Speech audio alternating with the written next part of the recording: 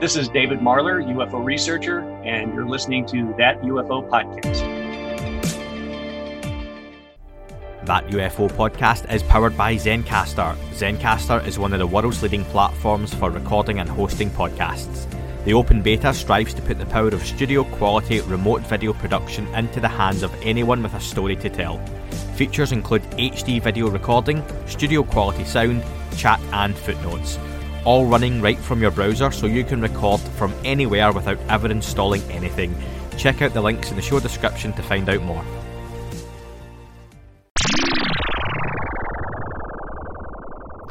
I want to ask John, NASA are now launching their own, albeit with very small funding, independent investigation into UAP. What is your take on, in 2022, NASA getting further involved in the study of UFOs? Welcome to the club. No, that's not only facetious. Until very recently, in fact, until I guess Bill Nelson took over as the administrator, their position has been overtly hostile to these areas. Now, this doesn't mean that you didn't have astronauts and individuals who had some interest, but as an institution, they were very, very negative on the topic. And that's unfortunate. I think now the evidence has become overwhelming and they're kind of following suit because of what DOD is doing. Now, do not believe that because the Department of Defense has the UAP task force that is widely accepted. There are plenty of people in there who just, it's like Project Blue Book and the Condon Report. The idea of the Condon Report, putting it out, was to make this go away. We just don't want to deal with it. And I can understand why. I think there's pretty good reasons. I've said in other venues that, I think the phenomena we're dealing with are more complex than cancer. So the point is, when you're going to put a small amount of resources against it, what's your probability that you're going to be able to come up with, definitive answers? I think DOD has a role to play, but not the role. It is far bigger than anything. Now, I think their role is twofold. One is how do these things interacting with their platform, planes and that. And two, they bring sensor systems that can make recordings that are not generally available to the public. So from a scientific perspective, that's interesting. But if you're the steward of resources, how much are you going to spend towards solving a problem that really is not a significant problem to you? We've just come out of 20 years of armed conflict, and what percent of your resources are you going to put on this, on something that you have a very low probability of understanding? The other aspect that is non-trivial is back to belief systems, but it's this religious thing that this is the work of the devil, it's demonic and all that.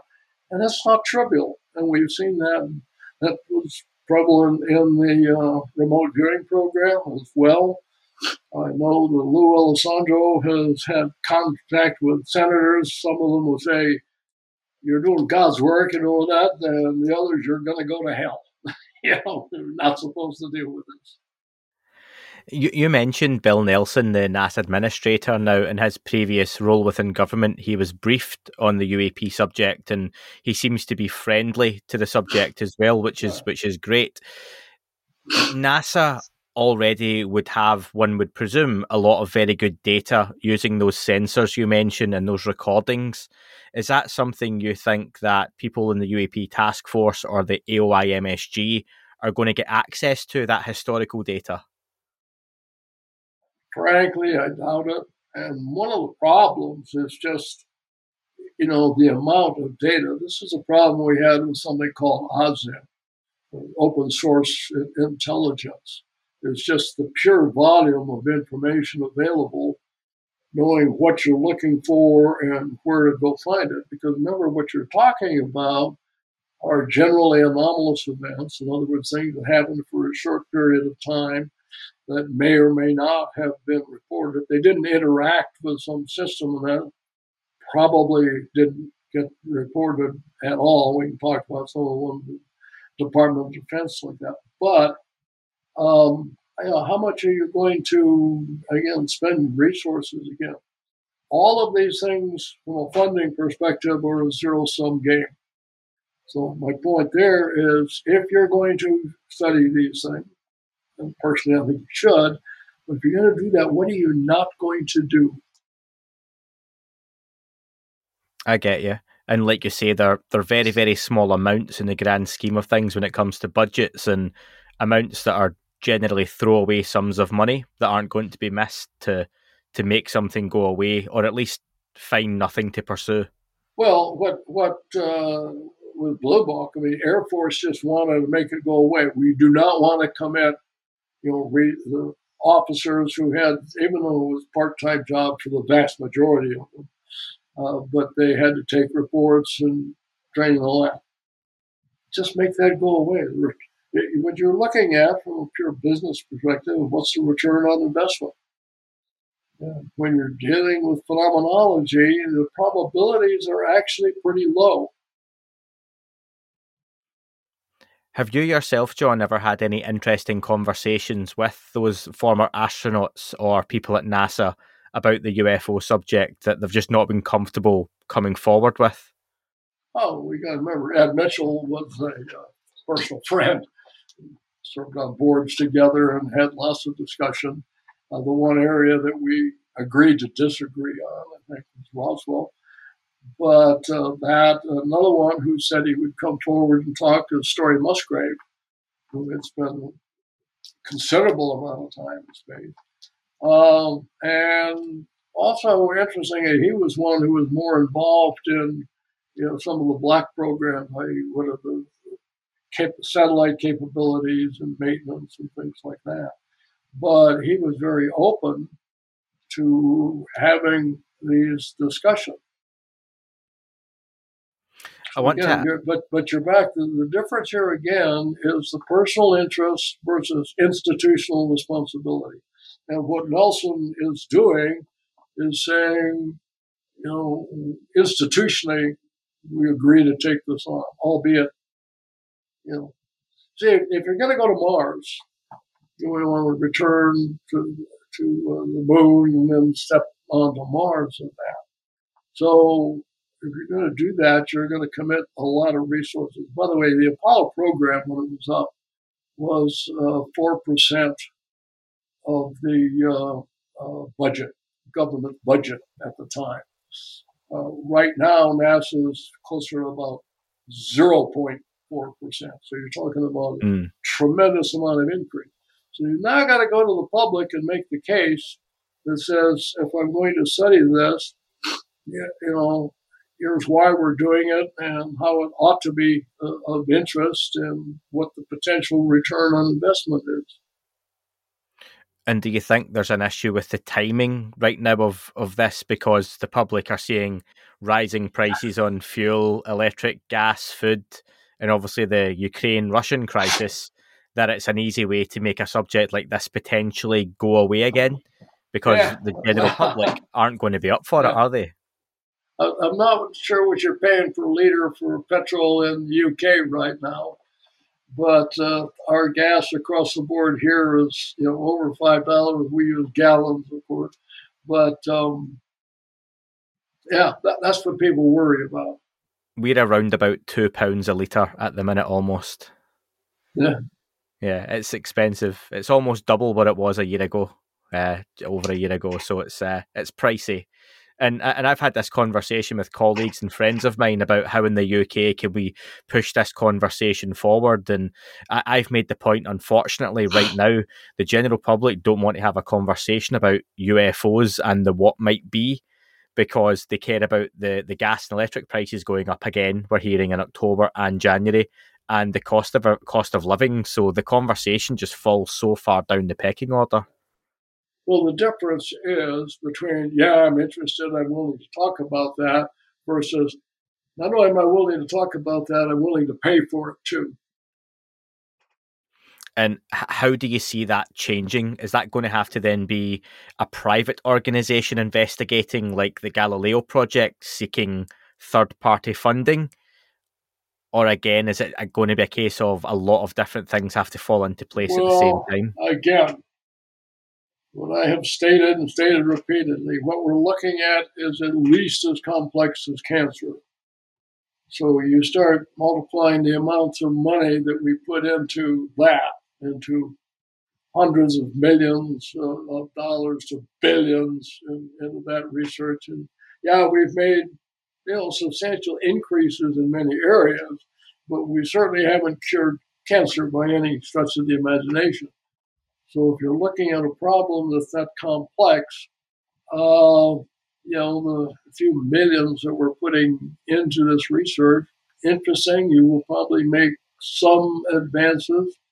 Um, well, I'll tell you, I have slides that I've talked about how I think it needs to be approached. Digression, let me know. But I said what you ought to look at is the Human Genome Project. And that's one where you had billions and billions of possibilities. Well, the difference there is we had international cooperation. You did have the best and brightest, many universities involved. And the key issue is data sharing, because the problems with phenomena now is having data in whatever area you're working on is the thing that's probably going to be directly attributable to whether or not you continue funding and you keep, they're competing for the same minuscule funding sources. So until we say, if we're going to say this is serious, we ought to look at it, then I would look at, and the answer with the Human Genome Project is they came ahead of schedule and under budget. Really unique for huge scientific ventures these days. But I think that's the approach that you've got to take. And again, the issue of data sharing is absolutely critical.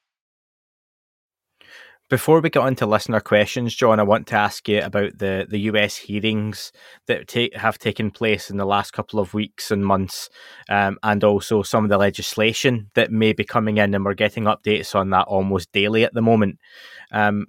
For yourself, a few things to cover then. Is there any one particular or any departments particularly that you would have testify in a hearing, and who would they be?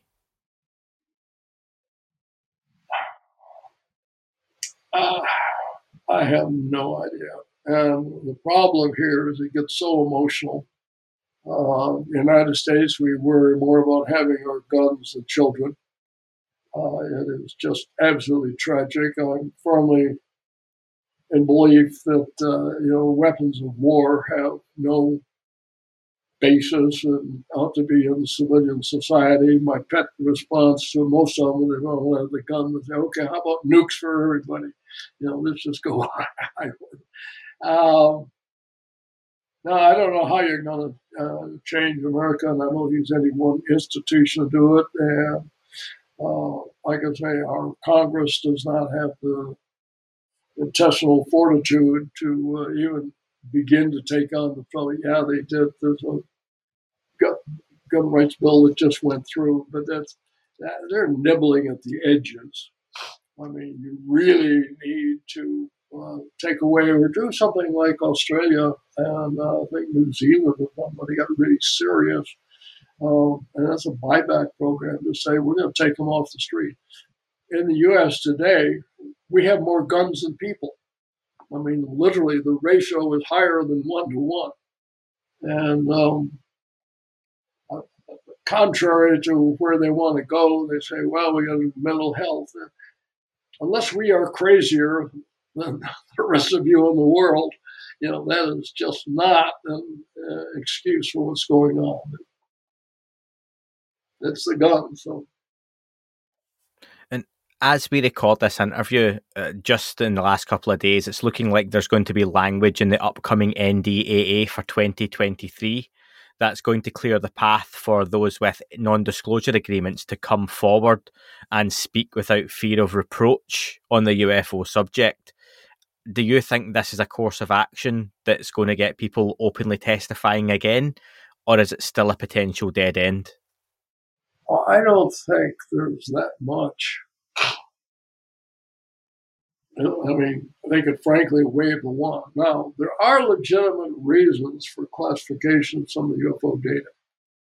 And specifically, that has to do with protection of the capabilities of the sensor systems.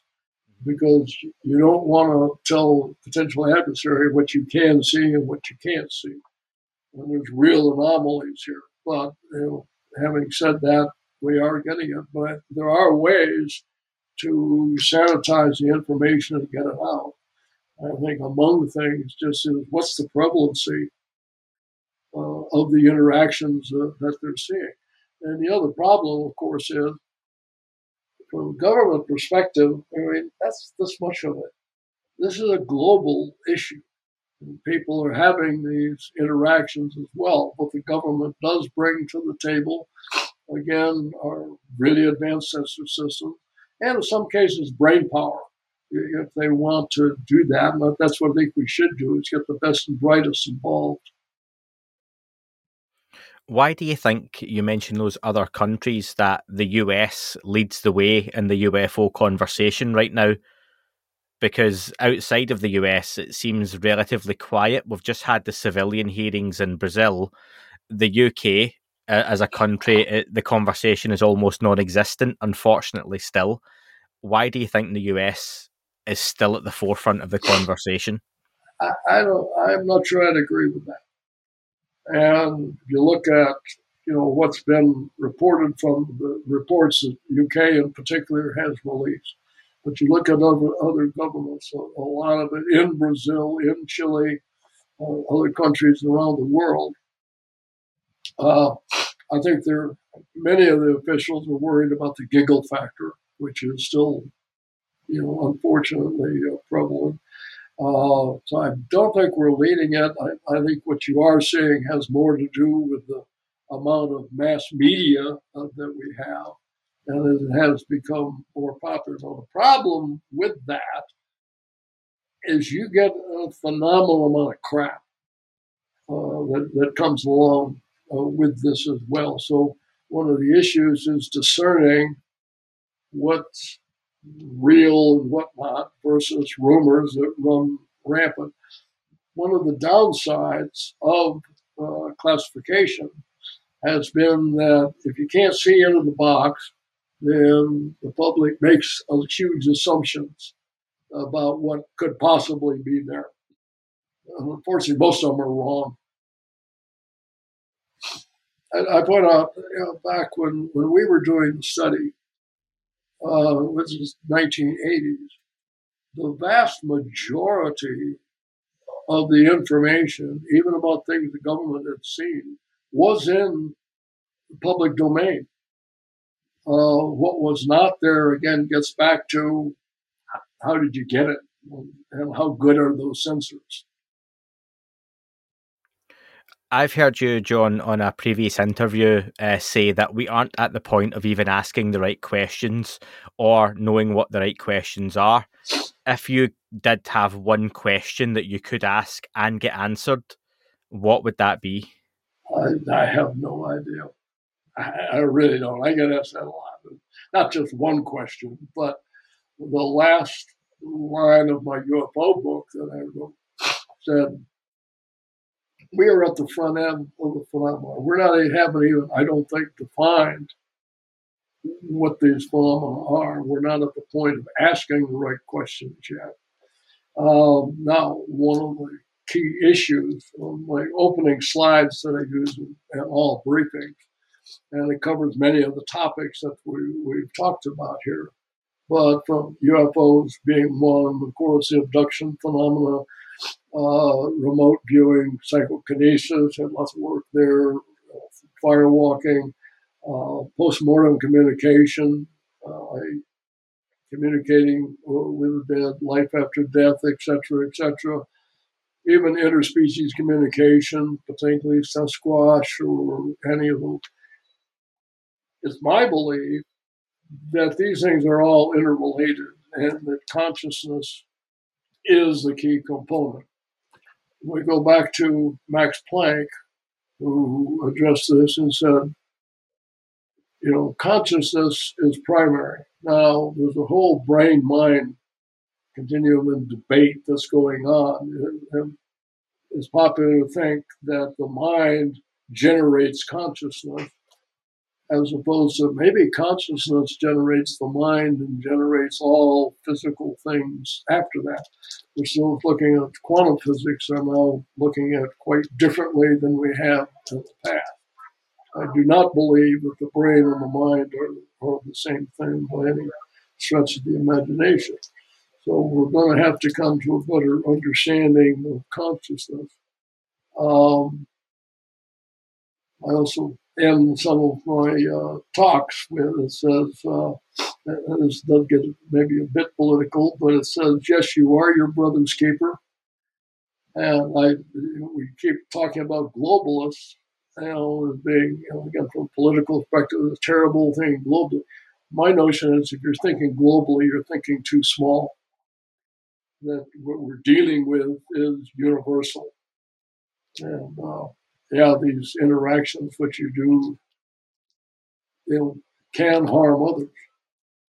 Did you know that podcast advertising is way more effective than display advertising, with 67% of listeners remembering brands and 63% making a purchase after hearing them? Whether you want to diversify your ad spend, add a new marketing stream, or test out podcast ads, Zencastr's Creator Network makes it easy for brands to connect with podcasters. Zencastr's mission is to make podcast advertisements as easy and accessible to business owners as Google or Facebook. Host-read ads like this are the most effective form of podcast advertising. Zencastr works with podcasters to help create unique to them ad spots that create brand awareness and conversion. Zencastr's Creator Network is the perfect place for you to get into podcast ads and sponsor your favourite creators like me. I've worked with Zencastr now for some time and they truly put the content creators and the listeners at the heart of what they do. As a huge fan of podcasts myself, and I really mean that, I love podcasts, I often buy products or services that I find useful to me based on those pods that I'm listening to. It supports them and there's usually a good discount to go along with it. So if you're interested in sponsoring this show or another podcast with adverts for your business, go to zen.ai/that UFO pod 1, that's the number 1, or click the link in the description and fill out the contact information so Zencastr can help you bring your business story to life. John, I've got a lot of interesting listener questions and I want to try and get some of these answered from you if you don't mind, so we'll bounce about a little bit with the listener questions here, and apologies if I've not got to yours because a lot of them were sent in, so maybe we'll get John back on in future to answer some more of those. John, the first question was from Tim. Tim asks, do you believe the Wilson memo is legitimate? If so, why would Admiral Thomas Wilson refer to you as dishonest? You'll have to talk to others about that. I don't even know how to address it. I know Wilson has said it didn't happen, but do you believe it did? I don't know how to address that. I wasn't there, certainly. I know Eric. Again, I was surprised to see that actually introduced in the congressional hearing. So, is that pleasantly surprised?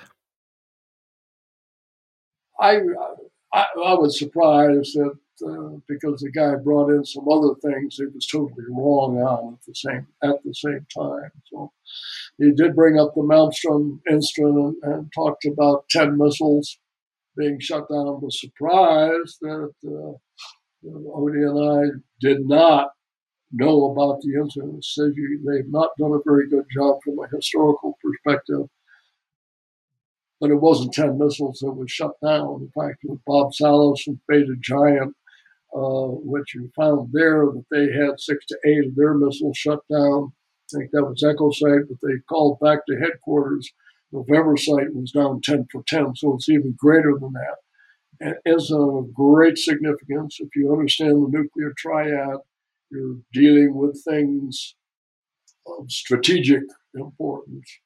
And I also point out that Soviets, still Soviets at that time, had other incidents that were similar, but interactions with their nuclear facilities that were equally scary. A question from Luigi. Luigi asks, you've said that Roswell was a secret project. Is this speculation or informed knowledge? I don't understand the question.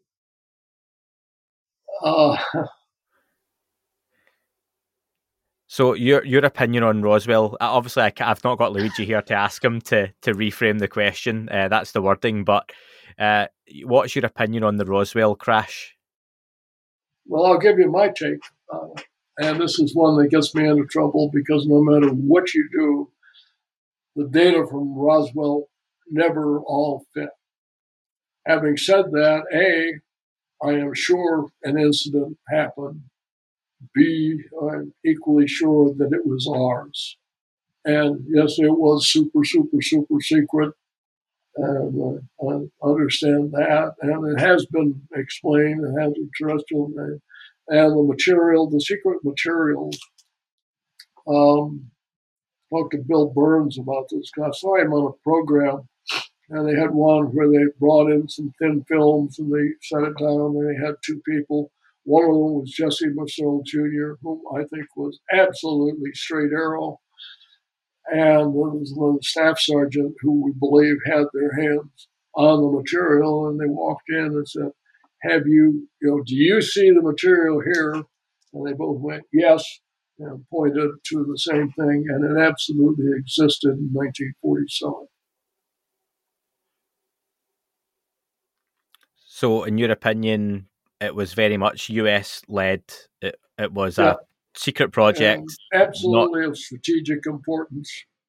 And yes, the material at Fort Worth, the Dallas Fort Worth, was switched because they knew that the Soviets would be watching. This had to do with, well, I'll tell you what it was. It was the critical issue at that time was when are the Soviets going to pop their first nuke? Because until that time, we were the only one that had a nuclear weapon. And it was absolutely imperative that we understand when they had crossed that threshold because it changes the geopolitical side of the world. And it had to do with sensor systems that's what they were looking for. Question from Jean-Francois. He says, Mr. Alexander, you've said that you are 98% sure the US government is not in possession of non-human technology. Can you elaborate on this? That's fairly definitive. I've seen the stuff on metamaterials, and the problem with almost all the samples I'm familiar with is the provenance. In other words, where did it really come from? And a lot of work being done looking at some things that have interesting characteristics. What I'm 100% sure of is we have not done reverse engineering and are flying, craft around or interspace or, any place else, intergalactic travel or in there. And my point is that if we understood UFOs to that point, flying things around would be relatively trivial. The point there, and what we discussed earlier, energy. You would have to understand a fundamental different source of energy, and that changes the world. And you do not see that. And the other thing is, even if you have 0.8, whatever you want to look at, if you look at what it's taking to integrate, solar energy, electric cars are a great one that's coming along now. It's going to take decades to actually integrate that to where it becomes standard universally available and all that. So if you had some other energy source, if I had a pound of unobtainium that could get a million miles per pound, you couldn't put it in your car. Yeah. It wouldn't turn the crankshaft. So there's so much that goes beyond that. And so I'm absolutely sure that we have not seen those sorts of things and make those kind of advances. It would change the geopolitical situation and do a lot towards stability in the world, actually. Absolutely. Question from the Tree of Life. What phenomena from Mr. Alexander's time working with Stubblebind's psychic spies stood out most to him? And also, what's your take on the mechanics of spoon bending? Excuse me. No, you're okay. Yeah. I take the spoon bending at first. We don't understand how it works, period. What I can tell you is that psychokinesis does work. The closest that I heard that made a lot of sense, if you know Bob John, who had been the dean of the School of Engineering at Princeton, and we were in a meeting. It was actually at the Office of Naval Research at the time, and these sorts of things came up. And what they're saying, again, it gets back to a consciousness thing, or that what you're doing is information, because one of the questions that comes up is, where does the energy come from? If you were assuming that energy can either be created or destroyed. So where's the energy that makes it bend? And he says, well, I think it's simpler than that. What's actually happening is it's the information that tells the spoon to be a spoon, and that changes and allows the spoon to move. Now, what was the other question? The first part of it was, what phenomena from your time working with Stubblebind's psychic spies stood out most to you? No, and I'll go back to my comment again when I'm doing presentations, and that is that these are all interrelated, and that consciousness is obviously fundamental to all of it.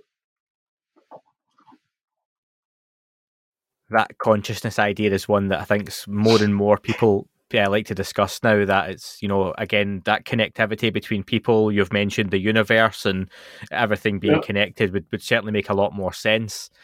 Question from Nathan. He asks, if you could go back and change how we study this phenomenon from the beginning, how would you change things? Or could we change things to study it in a more efficient way? Again, that's a really tough question. I'm not sure you would change it, but you have to look at, as these things progress, you've got to understand this is a constant progression. And so things are built one on the other. And so it's not until you start to understand pieces of it that you say, oh, I would change something else. So if you went back and changed it fundamentally back here, I'm not sure that would have helped at all. That this is science and whatnot is actually a process. And that I'll get very political here. One of the things I was concerned about in the Middle East is when we started talking about we're going to create democracies. And it's, now democratization is a process. There are certain steps that you have to go through in order to create the democracy and achieve that. I think the same thing is true in many of these science issues. There are certain steps that you've got to go through to get there. You can't just jump and make quantum leaps to the end product without understanding it. I'll give you an example. Nuclear weapons. I was at Los Alamos National Laboratory, which is a nuclear weapons lab. And we're looking at a number of things. And as other countries were developing, this was late, maybe 90s, looking at countries kind of stumbling around.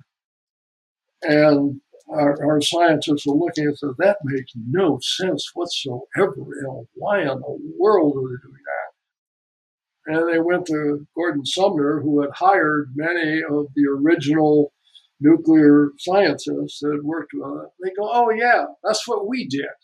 In other words, you had to go through this process. You couldn't just jump out to the end product. The process, the journey is important. Question from Bob McGuire. Bob attended the SCU event that you were part of recently, and he mentions Eric Davis was someone you spoke to apparently outside for around 20 minutes. And Bob mentions, what was Eric upset about, and is that a conversation you can shed any light on? What was he upset about? I don't know. I'll give Bob a call if you want. That's one you can get filled in on potentially later on. Looked a very interesting event with a lot of very interesting players at that event as well. I saw the pictures online, and I would love to get over to one of those myself in the future. The next question, John, it's a little bit of a longer one, so bear with me, but I've got some context behind it. This is from James Iandoli from Engaging the Phenomena channel. And he's asked if I can ask you about the alleged Stephen Greer Stubblebine meeting or encounter at the 1992 TREAT event. And a TREAT event is treatment and research into experienced anomalous trauma. James has a post on his YouTube channel about this people can check out. On that, there's claims that several intelligence community officials, including yourself, spoke to Dr. Greer in a hotel room, and he was offered either millions of dollars up front or access to this money for funding, but it couldn't go public. You commented on the video yourself on YouTube, actually, around 7 months ago, saying the event happened, but the rest is BS, in follow-up to James asking if a private meeting did happen with Dr. Greer. Can you confirm this or not? What I confirm is I did say it was bullshit, and it absolutely is. Nobody offered him anything. We were kind of surprised. Bert Subelwine was there. And I think this was one in Mesquite where he suddenly burst on the scene. I don't know of anybody who offered him a dime for anything. And thanks for that. And I appreciate you listening to that longer question as well. And thanks to James for sending it in. And final question from Eric. Can you share any details of any servicemen or women being injured by UAP that you are aware of? Well, easy answer would be no. There's a case of, what's the famous case? I think over Ohio, where a aircraft, this was fairly early on, but did not have enough, oxygen life support systems that went up there and supposedly went out of control and crashed. And highly controversial as to what had caused that to crash. So that certainly would be on a specific example.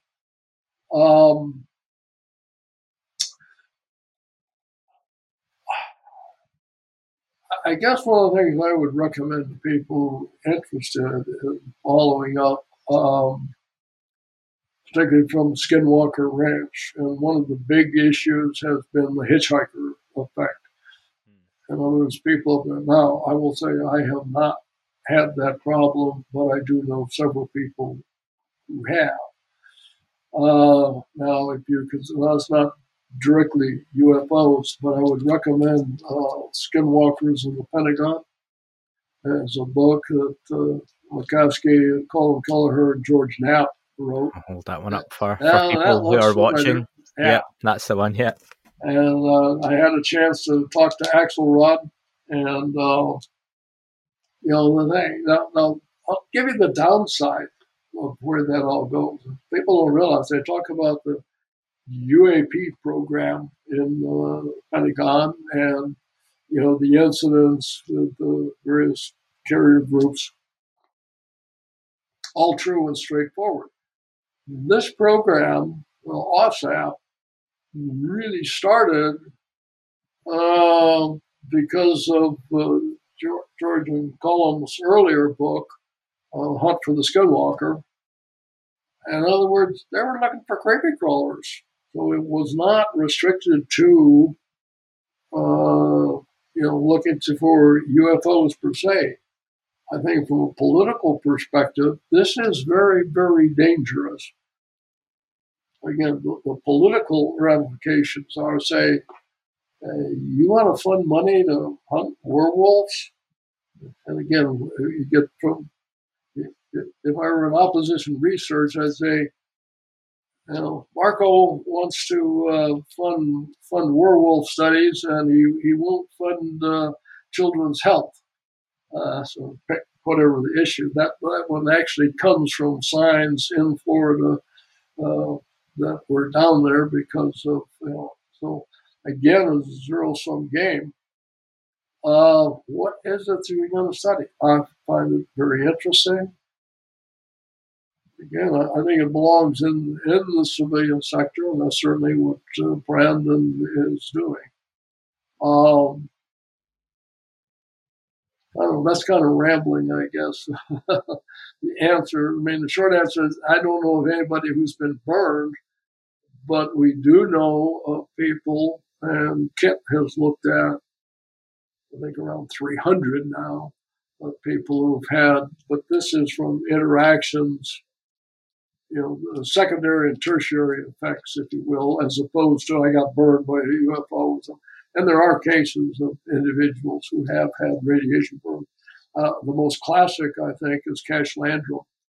If you go back to 1980, absolutely happened. Their story is highly credible in that the amount of the physical damage that occurred to them is directly proportional to their study. In other words, Cash got in front of the car. She had whole body radiation, died from leukemia later. Landrum was behind the door, didn't get as much. Cody, the little boy, got brief things, saying ran around, jumped back, and those two who were shielded had less radiation, so that they were physically exposed to some radiation is absolutely certain. But the helicopters weren't ours. I can also guarantee that. John, it's been a fascinating discussion with you, and I've appreciated your time. You've been very, very generous, and again, thank you for rescheduling. There was a whole lot of questions I was sent over that I never got to, so hopefully in the near future we can get to those at some point and get those answered as well, if you would do me the honour. John, just before we finish up, is there anything you're working on at the moment? That have you got any more books coming out or any appearances coming up you can let anyone know of? No, really. As I'm very concerned about where the world's going at the moment. I think that American democracy is in deep trouble, and where this all goes. Good luck with Boris and follow on there in the UK. Yeah, I was going to say we can't comment in the UK at the minute about anyone's political state, given what's going on here. So it's it's all a bit of a mess all worldwide. But at least we've got the UFO subject to talk about to take our minds off something else for a while. But John, again, thank you very much for your time. That is all for this week's show. Thank you very much for listening. Please remember to leave the podcast a review on your chosen platform. You can like, retweet and subscribe. That would all be very much appreciated. The shows are being uploaded onto YouTube as we speak more and more. You can sign up at patreon.com/That UFO podcast to access the shows ad-free as well. Please get in touch on Twitter, Facebook, Instagram, That UFO podcast. Of course, on Twitter, it's at UFO UAPAM. And again, folks, as always, keep looking up. You never know what you might see.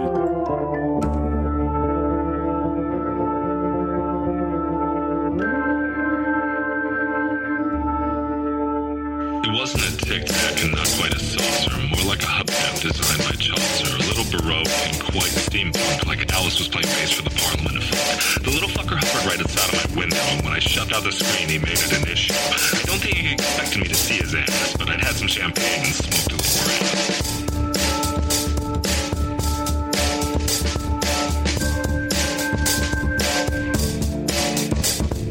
Meditative gamma state full on meta. You can't can't imagine how it could have been any better. I got to the top of the stairs and there he was. Like, you awake? I was about to abduct you, cuz.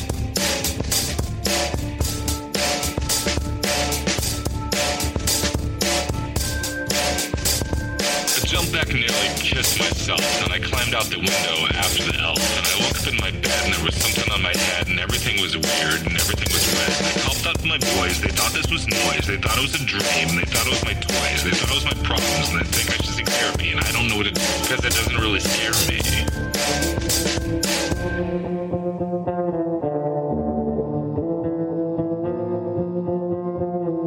If you really want to know who I think I be, I think it's you and me and us and we and him and her and that and she and that thing over there and what's that, Jake?